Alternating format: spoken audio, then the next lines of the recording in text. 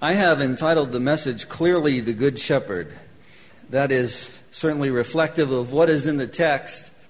As we come to look at this, we finished off last time talking about the Good Shepherd, and Jesus said in John 10, the thief does not come except to steal, to kill, and to destroy. He said, I have come that they may have life, they may have it more abundantly.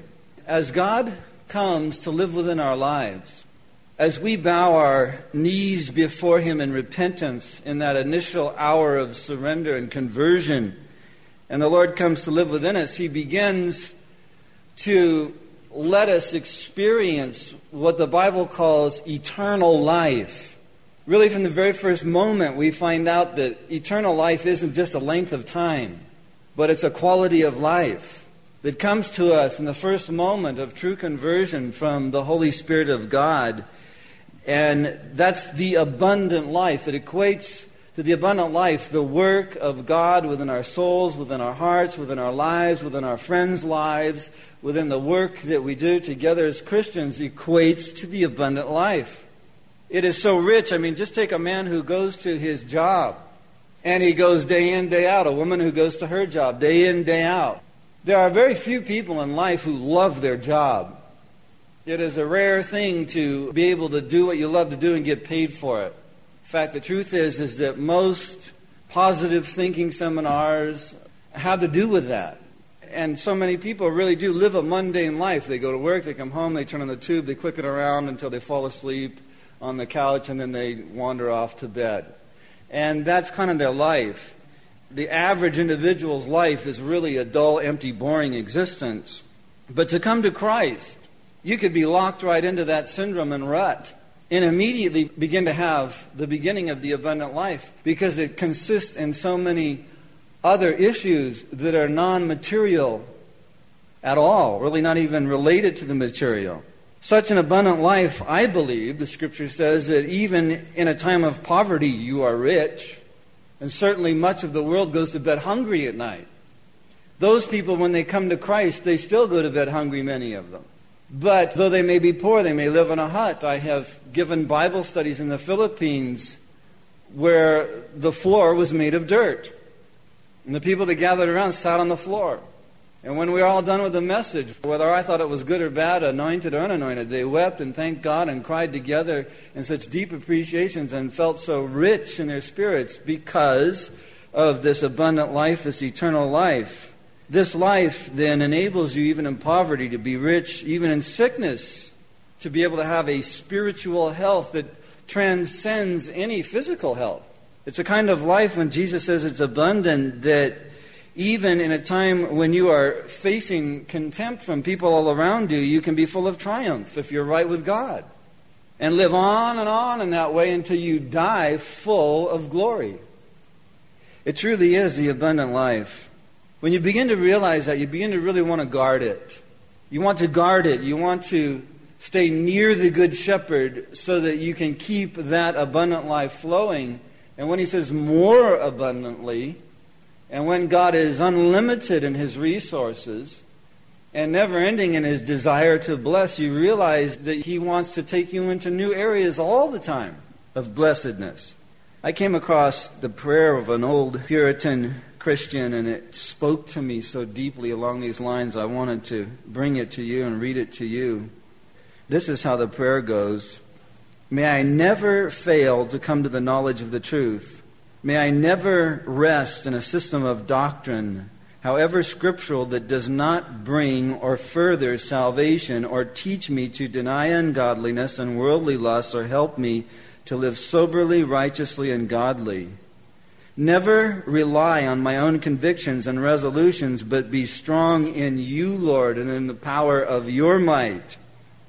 May I never cease to find thy grace sufficient in all my duties and trials and conflicts. May I never forget to turn to you in all my spiritual distresses and outward troubles, and in all the dissatisfactions experienced in creature comforts. May I never fail to retreat to Him who is full of grace and full of truth, the friend that loves at all times, who is touched with feelings of my infirmities, and who can do exceedingly abundantly for me. May I never confine my religion to extraordinary occasions, but to acknowledge you in all my ways.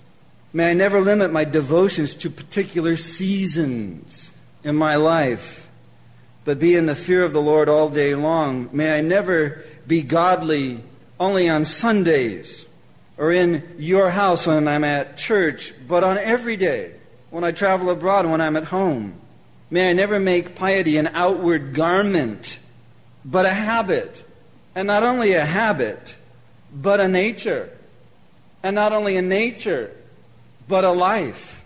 And then the prayer ends, do good to me by all your dispensations, by all your means of grace, by worship, by prayers, by praises, and at last let me enter that world where there is no temple, but only your glory, and it is lit by the glory of the Lamb of God.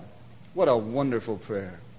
Someone who understands clearly how good the Good Shepherd is and how abundant the abundant life is, and thus how priceless and how we must treasure it and guard it and continue to bring our lives to God.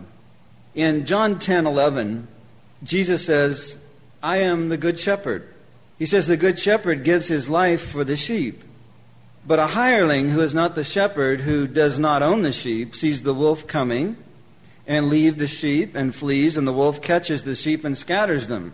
The hireling flees because he is a hireling and does not care about the sheep.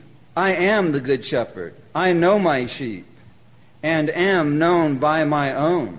As the Father knows me, even so I know the Father, and I lay down my life for the sheep. And other sheep I have which are not of this fold, them also I must bring, and they will hear my voice, and there will be one flock and one shepherd, speaking to the whole issue of Jew and Gentile, and that he came as the light of the world for any in the world that would receive him, and all of us afar off that have come to him now.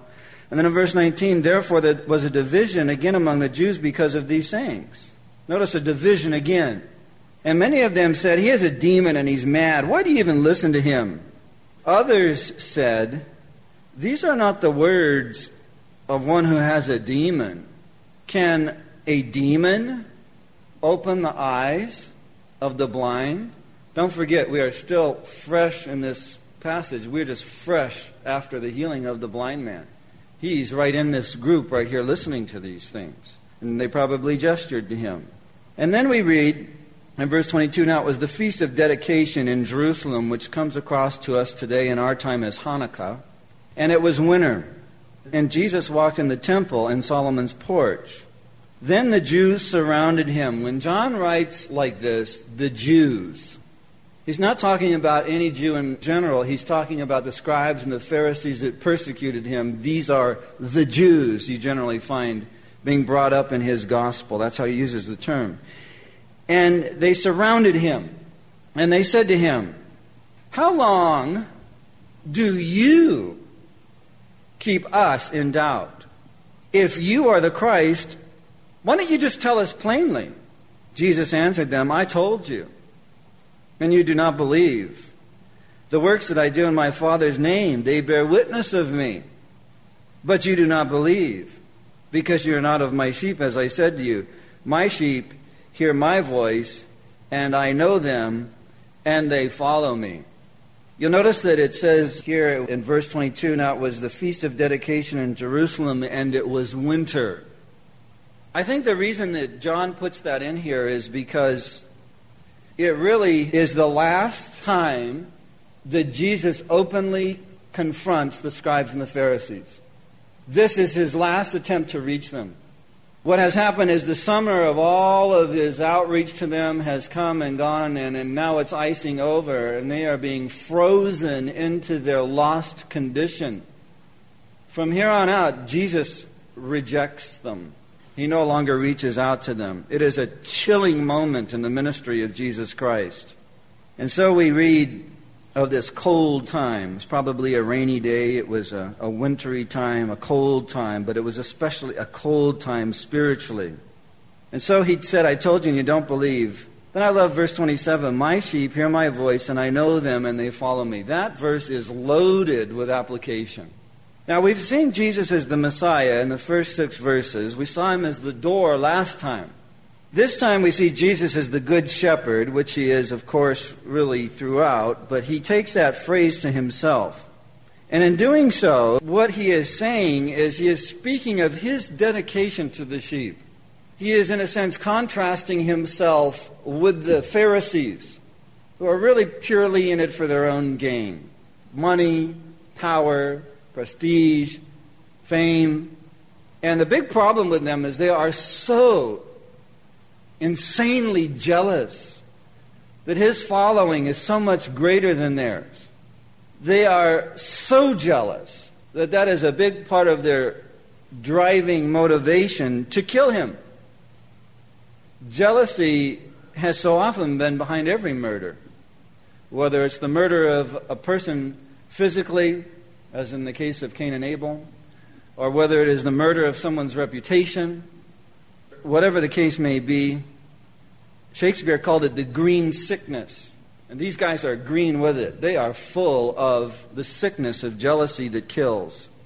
And so he speaks of his dedication to the sheep in contrast to them and the long history of people like them with the Jews that had been unfaithful to God's people and robbed them of a relationship with him. He's playing off a historical analogy here of the hireling and the good shepherd in these first few verses that we're looking at.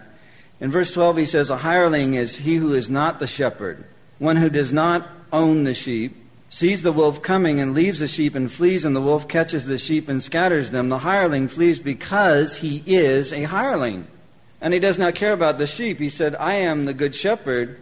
I give my life for the sheep as a good shepherd does. Now, why does he bring that up? To us, we think of Psalm 23, the Lord is my shepherd, I shall not want. We just kind of immediately think of biblical terms of Jesus. But you must understand, this is his last attempt to reach out to the Pharisees, and it is a major attempt to show his disciples the difference between the real thing and the fake thing. So what he does is he brings up an analogy that is intense to these people. What he is saying to them immediately raises an intense feeling in their hearts. Because when he talks about a hireling, the hireling is something that was well known to them. The hireling was a person who came along and here's the shepherd, he has the sheep, he needs some help, and here's a guy just passing through maybe. He just wants some money for a little while, and so he gets a job just helping out with the shepherd. But the mark of the hireling was that when trouble came, he split. He was out of there. Whereas in their society, to be a shepherd, and whether it be during the time of David, whether it be during the time of Moses, whether it be reading through the writing of Amos, to be a shepherd, God had things in his word about it. The responsibility of having the flock was so tremendous that Jesus says that the good shepherd will give his life for the sheep, and what he said he meant.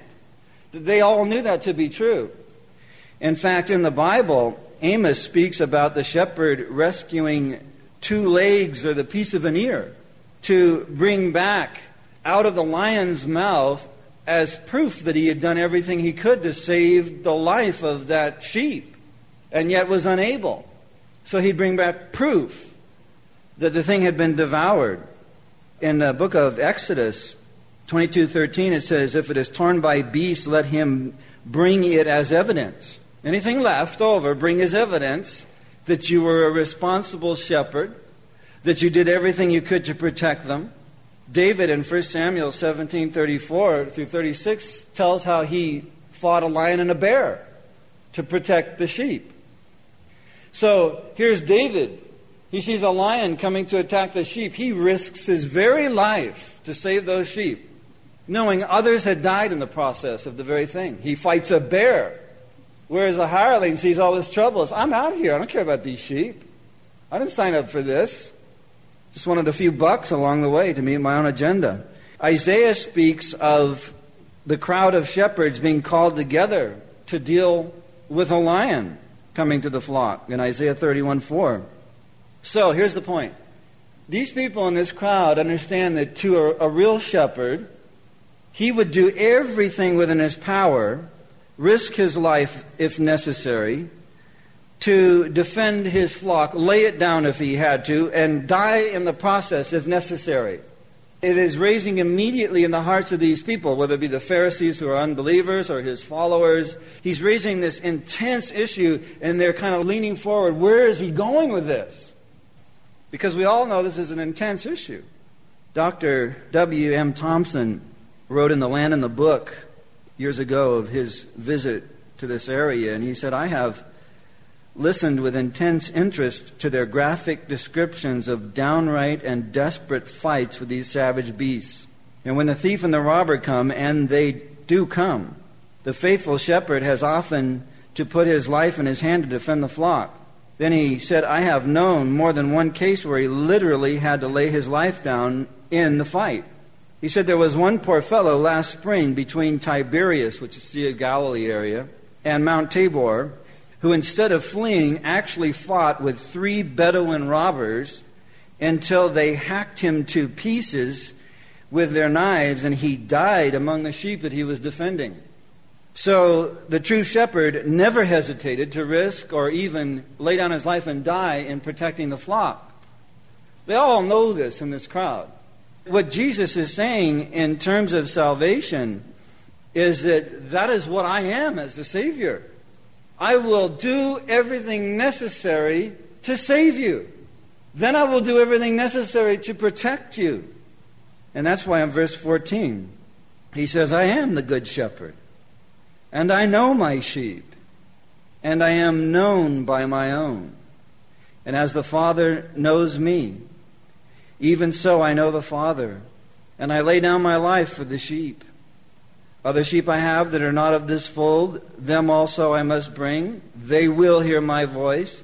There will be one flock and one shepherd. Therefore my Father loves me, because I'm going to lay down my life, and then I'm going to take my life again. See now, the Gospel of John has been used by God to lead so many people to Christ alone, just reading it. Some of the most devout atheists have come to Christ born again, just sitting in a room alone reading the Gospel of John. If you are reading along and you come to something like this, therefore my Father loves me because I lay down my life that I may take it again, Jesus presents such a problem to people that really, truly, honestly investigate him, because you begin to read these things where he prophesies of his own death, and he prophesies of his own resurrection. And he says, this isn't going to be something where I'm going to be a victim, where I'm going to lose control, a good cause gone bad, and I get killed. He says in verse 18, nobody takes my life from me. Yes, I will die, but nobody's taking my life from me. I'm going to lay it down of myself. I have the power to lay it down. I have the power to take it again. This command I have received from my Father. You begin to study honestly those kinds of claims. Then you begin to follow it historically to check it out. And what happens is everything validates the claims. Jesus dies, he rises again.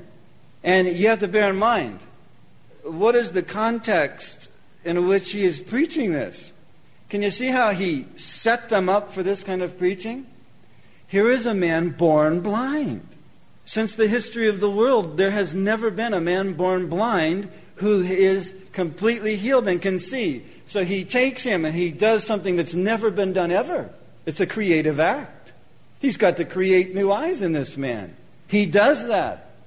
The whole town knows about it. All of Jerusalem knows about it. The scribes and the Pharisees, the religious leaders, interrogate the guy. Everybody knows about it. With that kind of display of creative power that only God could have, out of the context, on the heels of that very event, he says these words. And he uses an analogy that breeds deep, intense emotion in the hearts of the people. And it is all to say this, probably gesturing to the blind man, I will do whatever is necessary for those that are my own, to save them and then to protect them afterwards. And brethren, that is your good shepherd. He has done everything necessary for you to save you, and he will do everything necessary now, in your life now, to protect you. You must rest in that. You must believe that. Especially in light of where we're going to go in a minute, something else I'm going to talk about. So we see his dedication to the sheep. It is marvelous. And then you see this division caused by his message. We could have talked a lot about people in the church that are hirelings. There's a lot of people in the ministry. There are a lot of people on staff as pastors. There are pastors in the pulpit that are senior pastors. They're hirelings. They don't have any heart for the flock. They're just in it for the money. They're in it for their own agenda. How do you know if they're hirelings? Because when trouble happens, they split. That's it. There is not the call of God and all of that there. The division caused by his message. This to me has a real practical application for all of us that know and love the Lord. In verse 19 it says, therefore there was a division again among the Jews because of these sayings. Many of them said he's got a demon and he's crazy. I love this. Why do you listen to him? Oh, well, to the one who does. How many million reasons do you want? Why do you listen to him? Why do you go to Bible study? Well, how many million reasons do you want? I remember when I was working at Burger King wearing my paper hat in East Lansing, Michigan, across the street from Michigan State. I was going to say the Lakers, but... Anyway, I remember you had all the students come across the street. We were directly across the street in the Burger King, and they'd file through. And one of my jobs at one point in time was to shove the food across the counter to them. You know, you get in the little line and take the orders. At one point, my job was to read off the order and give them their bags. The same people came in every day, so I got to know some of them. I got to know a couple of individuals, and I remember one day I invited them to a Bible study, and they were so friendly. We would laugh and joke every day. That one day when I brought that up, they laughed in my face. You know how sometimes you laugh and do a spit? You just laugh so hard, you just, sorry, did I spray? You just kind of lose it so quick, you do a little spit. Well, that's the kind of laugh they did. They just mocked me. They said, a Bible study? Oh! And I remember standing there with my paper hat on, and it was a moment I didn't feel so sharp.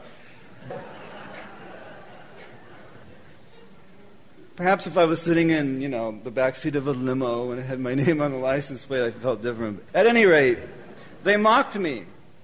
It was this idea, why do you listen to him? Why do you study the Bible, they said to me.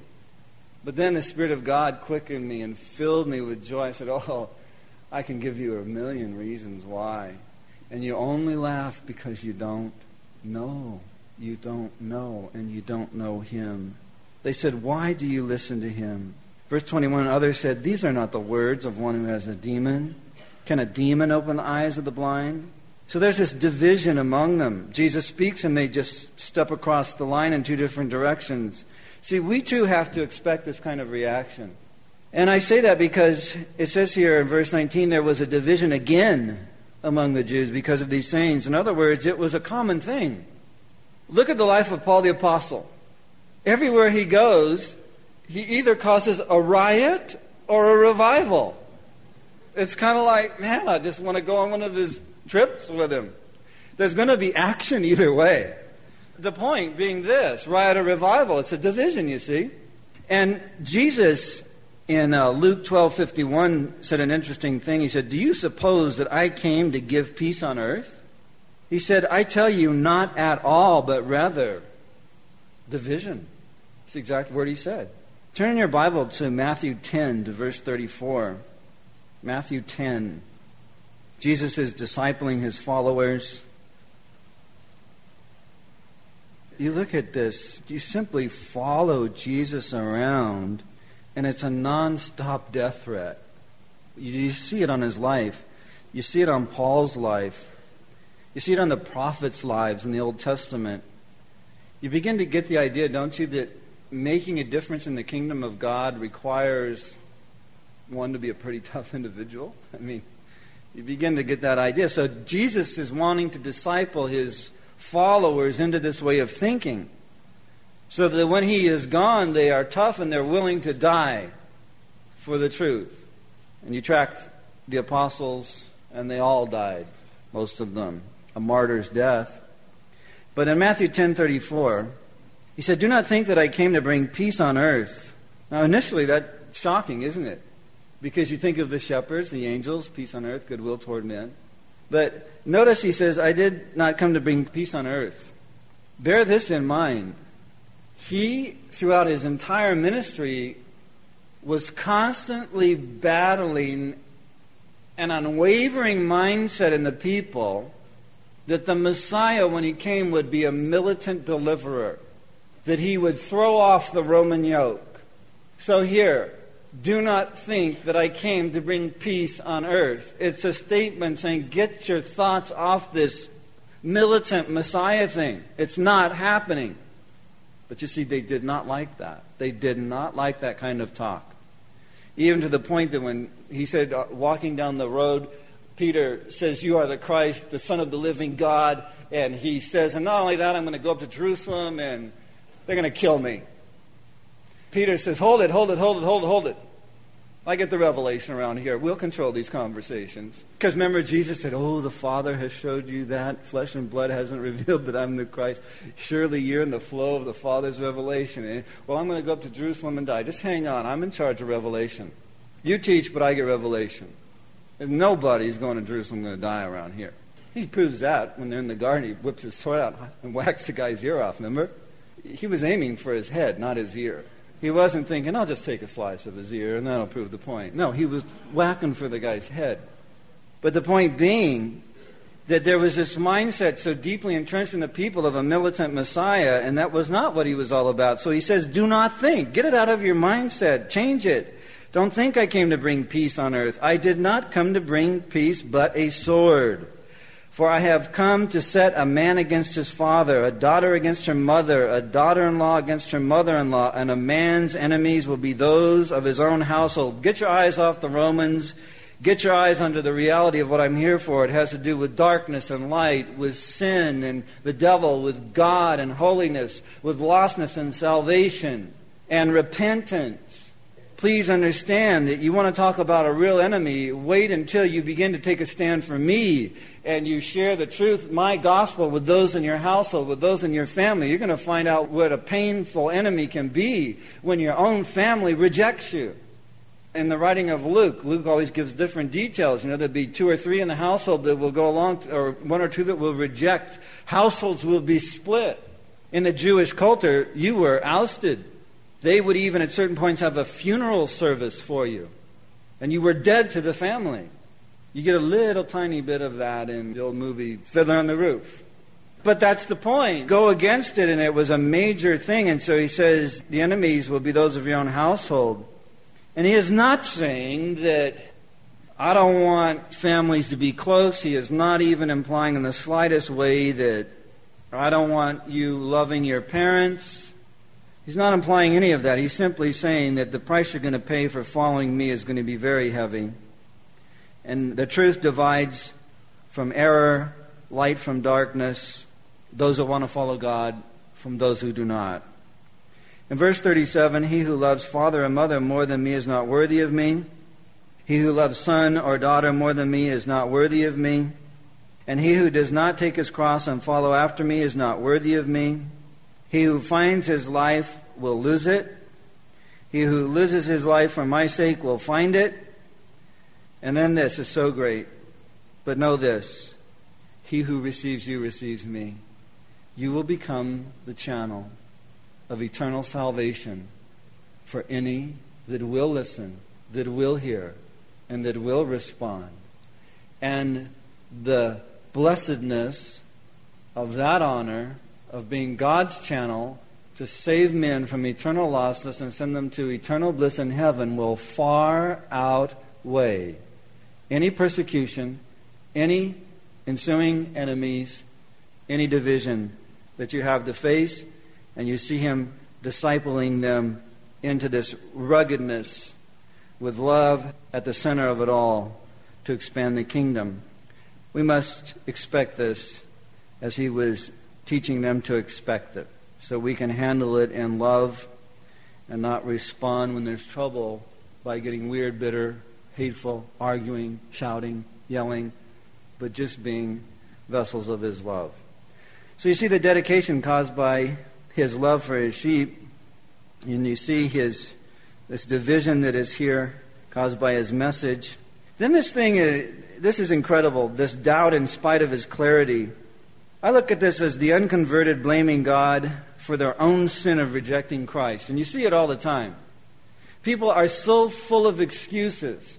when they come to understand what Christ wants, what Christ demands. And one of the biggest ones is that God isn't clear enough. If God was just clearer in all of this, it seems to me, and then they begin to spout their opinions and all of their confusion. But look at this in verse 22. It says, now it was the feast of dedication in Jerusalem, and it was winter. So now time has gone by. He's been ministering elsewhere probably. He's back here now in Jerusalem, and it is winter. And Jesus walked in the temple in Solomon's porch.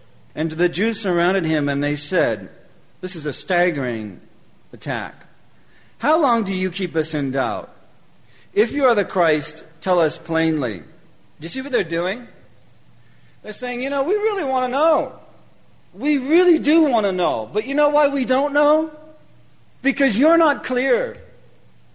Look, if you're such a good shepherd, if you care so much about the sheep, why don't you just get clear, huh? Just talk in terms that we can understand so that we can believe. We are in doubt because of you. It's your fault that we are in doubt. The audacity of it all. If you are the Christ, why don't you just tell us plainly? You see, Jesus answered them. He said, I already did. He's basically through with them at this point. I already did. He says, I told you and you don't believe.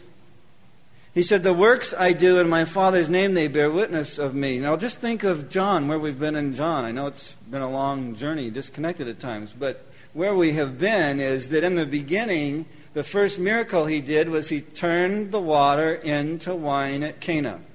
And with that miracle, just a little bit of preaching, the guys that had just begun to follow him went to the wedding. They went. They saw what he did. They heard a little preaching. It was enough. It was clear enough. And they believed, and they've been following him ever since. Peter, James, and John, and Andrew, and so on.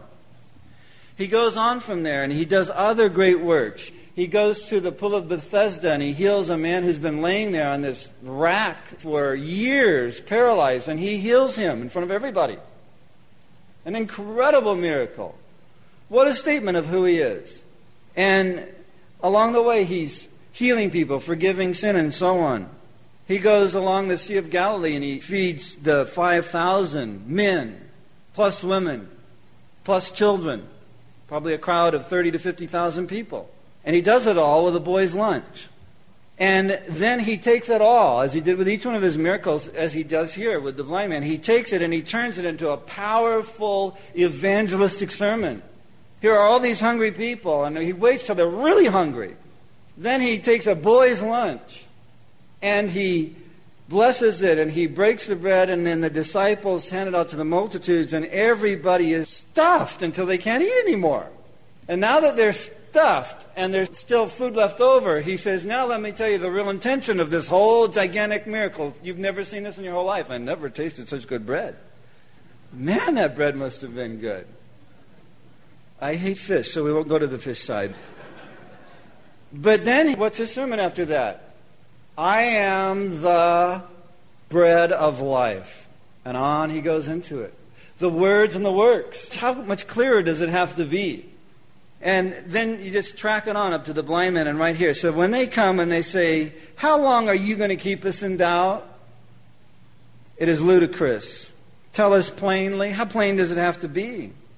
If you're one of these people that says, well, I hear Christians witness to me, I hear sermons, but it's just still not clear, and I have so many doubts and questions. How plain does it have to be for you? What kind of unique category are you in life? You're just a sinner like the rest of us. How plain does it have to be? He has done enough. It's across the pages of the Bible. He's done it in your friends' lives. He has plowed so deeply into your own soul. He has shed the searchlight of His Holy Spirit to expose your deepest sins that no one knows about except you. How plain does it have to be before you'll believe and turn to follow Him and take Him as your Lord and especially your rescuing Savior? How plain does it need to get? How deep does He have to plow to show you and make you face your own fallen, hopeless, sinful condition before you will just simply respond back? How plain does it have to get? Oh, I don't know. Maybe there's another door somewhere. There's Hindus and stuff. Anytime you get "and stuff" in there, you're tracking deep. There's Hindus and stuff. And there's many doors. I love what Charles Spurgeon said. He said, you may knock at 1,000 doors trying to find God or salvation. He said, you may cry, you may pray, you may groan, you may agonize, you may sweat, even to drops of blood. But he said, you're going to find out there's only one door to heaven, and that door is the door of faith in Jesus Christ. And if you will not enter by that door, God Himself is not going to open another door. And I say that to you right now. How plain does He have to make it? How deep does He have to plow to show you your own wretchedness to the point that you can barely look in the mirror, and yet you reject Him and try to put the blame back on Him? Well, I doubt it's His fault. You see, these unconverted people are blaming Him for their own sin of rejecting Him, and He is through with them because He has been more than clear with them. Not only that, you better be careful about asking God to get more clear, because He knows everything about you. How clear do you want Him to get? I mean, how low do you have to go before you give up, before you give in? Very, very dangerous thing to just flippantly walk up and say, get really clear with us now. Oh, okay. He could have, He could have said, okay, you just stand aside, you there, Mr. Levi guy. You just stand there. All right, everybody, he wants me to be clear. I'll be clear. And he could have gone right down the line of this guy's life, his deepest sins, his deepest wicked thoughts. He could have shredded him in front of everybody. But he didn't, because that wasn't what he was all about. Just see how flippant. Get clear with us, Lord. Be very careful with that, accusing God, projecting your guilt on Him, your blame on Him. So there's something else I see here. This is sort of a hitchhike thought off the context.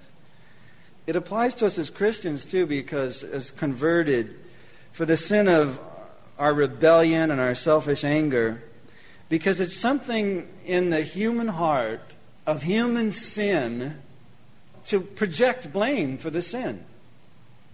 I mean, God knows how much money's been made in the last few decades off that thought alone. It's not your fault. I've had those guys stare at me with the intimidating stare. Talk about insecurity. Tell me about feelings. And when they're all done, I'll tell you it's not your fault and charge you $150 for the 20 minutes, and you won't be any different when you walk out. Thanks a lot very much. I don't need your kind of help. I've been to those. I've been analyzed. I know my complexes, but now I know my Savior, my rescuer from all of that. You see, what happens is there is something within all of us that sin wants to project blame. That's just the way sin is. How long do you leave us in doubt? And in verse 25, I told you don't believe the works that I do in my Father's name. They bear witness of me. This whole idea, people getting mad at God. Well, Lord, you haven't been clear enough. So much that goes on. Let me just be very pointed. Do you blame God right now for your doubts today? Are you in that place? Are you mad at God right now? If the truth were known, do you have a very long list of complaints? Have you quit going to church regularly because you're so mad and doubtful? Is this one of your bi-monthly visits? Mad at God, doubtful, so you've quit going to church regularly? I read an interesting thing. This was written in 1509. Most people have some sort of religion. At least they know what church they are staying away from. Are you one of those? Oh yeah, I was going there, but I'm not going there now because I'm not going anywhere. Why? Because I'm mad. Why? Because I'm full of doubts. Why? Because God's not clear enough on a lot of issues. How clear does He need to be? On what issue? I don't think He loves me. How clear does He need to be? He died on the cross for you. How clear does He need to be about loving you? I mean, what else do you want Him to do? There's nothing beyond that. Dying in your place. How clear does He need to be? Oh, I don't know. He's just not clear on a lot of things. I just don't know. I'm mad at Him. He doesn't do anything in my life. Oh, well, He just forgave you of all your sins, and you get to escape eternal hell where there is no deliverance once you enter. There's a door in, but no door out. Hasn't done anything. Oh, yeah. I just don't feel like He's done anything. And He has heaven. He's got a mansion for you waiting. He's going to give you a mansion. You may think, you're getting pretty intense about this. I'll tell you why. Because I have been there so many times myself. with a long list of complaints, with a whole lot of doubts. Lord, you're just not clear enough. Lord, you're just not loving enough. Lord, why don't you just prove it? How clear do I need to be? Is what it always comes down to. You should have died twice, at least, in 2 car wrecks. You're alive. You should be dead from drug overdoses. You're alive. You've been hit over the head with pipes, when you were attacking people under the influence of too many drugs. You've got scars all over your body to prove it. You're alive. What do you want me to do? How much do I need to show you? And I'll tell you what happens to me every time. See, I can't skip church. I have to preach. You ditch out for a month or two because you're mad at God. I keep showing up. And what happens is, now you're going to think every time I'm gone I'm mad. Don't you dare think that. That'll be a sin. The sin of doubt, by the way. And But seriously, I have gone through. I'm human. I'm like you. And what happens to me is that in the end, I end up in the same exact place and in the same exact position. On my knees, weeping, crying my eyes out before my Savior who died for me, who bore my wretchedness, my sin, who cried out in agony, my God, why have you forsaken me? Every day, every prayer of his life until that point was my Father. But through the drastic, radical wrath and punishment he bore because of me, there was such a sense of separation. It was a desperation from the depth of his soul, my God, reaching from the deepest part within him, the human side at least. And I end up on my face weeping and in tears because how clear really does he have to make it for me? He's done so many wondrous works. He's done so many wonderful things. He's worked in the lives not only of just me, but of so many people around me. How long do you keep us in doubt? Please don't live your life like that with God. Someone has well said, Max Lucado, he said, clouds of doubt are created when the warm, moist air of our expectation meets the cold air of God's silence. The problem is not as much in God's silence, he said, as in your ability to hear him. And God himself says, my hand isn't short that it cannot save, nor am I unable to speak to you that you could hear, but it is your what that has separated you? Your sin. We need to be very careful about coming to God and saying it's your fault. It is the tendency of sin to project blame elsewhere. I find it very intriguing in the Bible that Adam and Eve, when they sinned, there's just a whole world of instruction here. Eve was deceived. She was honestly deceived. The Bible says in 1 Timothy 2:14, Adam was not deceived. The woman, being deceived, fell into transgression. In Genesis 3:13, the Lord God said to the woman, this is after they had sinned, he said, what is this you have done? And the woman came right out. She didn't try to hide it or anything. She said, you know what happened, Lord, is I got deceived. The serpent deceived me. And I did this. She just came clean right away. God comes to Adam. And the man says, well, you see, there's this woman. Think of it. The woman, she's deceived. Legitimately, she sins. God, I got deceived. Adam was not deceived. He says, the woman, you made this woman, you brought her to me. She lured me into this. That's the secondary cause. The first is you. Why have you sinned? You. Where does the fault and the guilt and the blame lie? You. It is the tendency of sin from the very beginning in the human heart to project the blame and the guilt. What's the problem here? You. And we fall into it, don't we? We have our expectations. God has his will. It is good and it is perfect. Our expectations are always self-centered, self-serving. At least to some degree, we don't get them. We get mad at God. And when there's a problem, we start pointing the finger at him. It's you. And how long will you leave us in doubt? When are you going to get clear on these issues? May God help us. Someone has said, beware of doubt, because faith is the subtle chain that binds us to the infinite. So there is this dedication, division, doubt.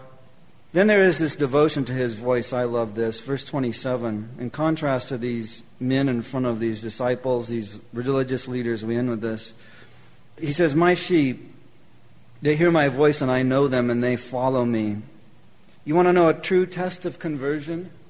That's it. My sheep hear my voice. Do you hear God's voice? God promises to speak to you if you know Him. In Isaiah 30:21, it says, God says, your ears hear a word behind you saying, this is the way, walk in it. And also work in you. He says in Isaiah 30:22, that you'll look at your idols and you will throw them away as an unclean thing and you will say to them, get away, get out of my life. Do you know that work in your life? Do you know the voice of God? He doesn't speak right into your ear. He speaks into your heart. Do you know that? It's a my sheep hear my voice. Do you hear His voice? If not, then you're not His sheep. There are times of silence. I don't want to leave anyone unnecessarily condemned and, in a big trial. Well, there are times of silence, testing of our faith. But overall, have you found Him in your life speaking to your heart? My sheep hear my voice and they follow me. This, to me, is the acid test. Talk is cheap. Tell me you're a Christ follower, James says, and then show me how you followed. Just show me some footprints. John said if we love Him, we have to walk as He walked. Just show me some footprints. Show me some works. Do you have a testimony? Do you claim to know Him? If so, do you have a testimony? My sheep hear my voice and they follow me. If you're born again, you have a testimony. You say, well, I don't know. I was never that sinful. I got saved so early. Yeah, that's not the point. That's not the testimony. The testimony is, has God worked in your life? Can you show where He's worked in your life? That's all. It's a true test of conversion. But you know what's even better is that this becomes, my sheep hear my voice and I know them and they follow me. It becomes a taste of God's unique will and works for you. Because you hear His voice, you sense His guidance, and He speaks so deeply within that you are convinced in the deepest part of your soul that God is guiding, and then you step out and you follow Him. My sheep hear my voice, and one thing about my sheep, they follow me. Because His voice is energizing in and of itself. His calling is enabling. And so you follow wherever He leads. And you know something? I believe what is really at the bottom of so much of what God is doing in your life, what He's taking you through, is that He's trying to bring you to the point where you will say, your will be done, no matter what it is. Lord, I will follow you wherever you tell me to go. I will do whatever you ask me to do. I will do it. And when Paul writes to Timothy in 2 Timothy 2:20, he says, but in a great house there are not only vessels of gold and silver, but also wood and clay, some for honor, some for dishonor. 2 Timothy 2:21, therefore if anyone cleanses himself from the latter, he will be a vessel of honor, sanctified or set apart, useful for the master, prepared, that's what He's doing in your heart right now, for, notice, every good work. In other words, this attitude that says, Lord, I'll do it. You tell me and I'll do it.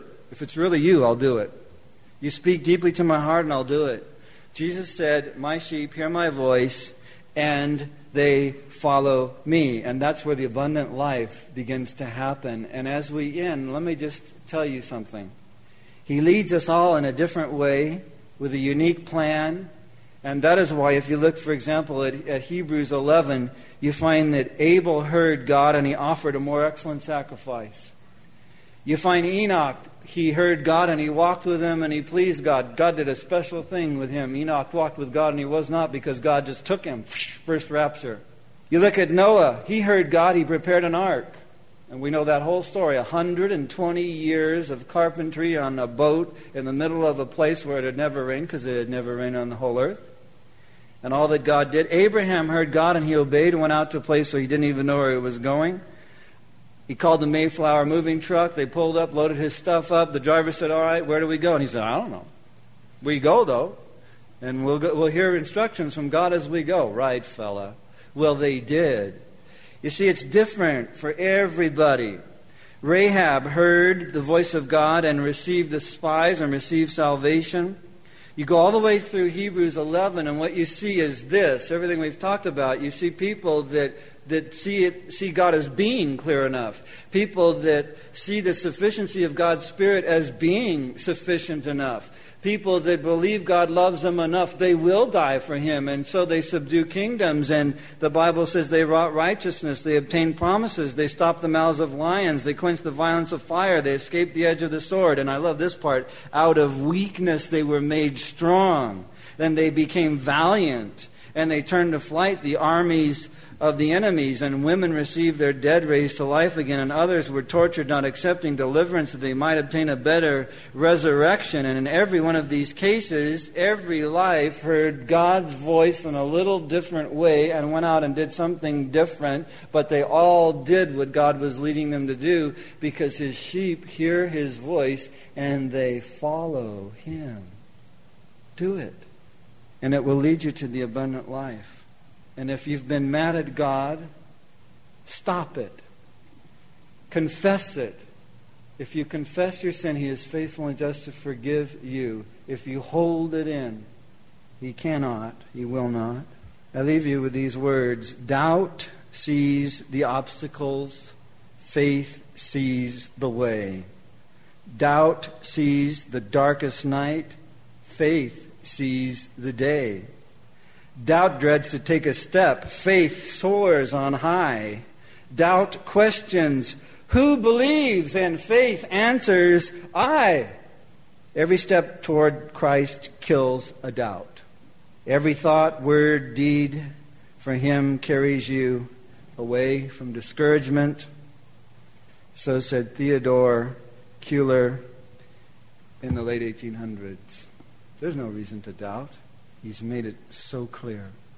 There is every reason to believe, to listen, and to follow right on into your own unique, abundant life. Let's pray, shall we? Father, we thank You so much. You are so very good to us. Oh God, work Your wonderful work in every heart here today. Your wonderful work of Your perfect will. Holy Spirit, fill us afresh, anew, every nook and cranny of our heart and life. Jesus, draw us that we might run after You. Quicken us that we might rise out of weakness into strength. And we will give You all the glory, for we ask these things in Your wonderful, blessed name as our Good Shepherd. Amen.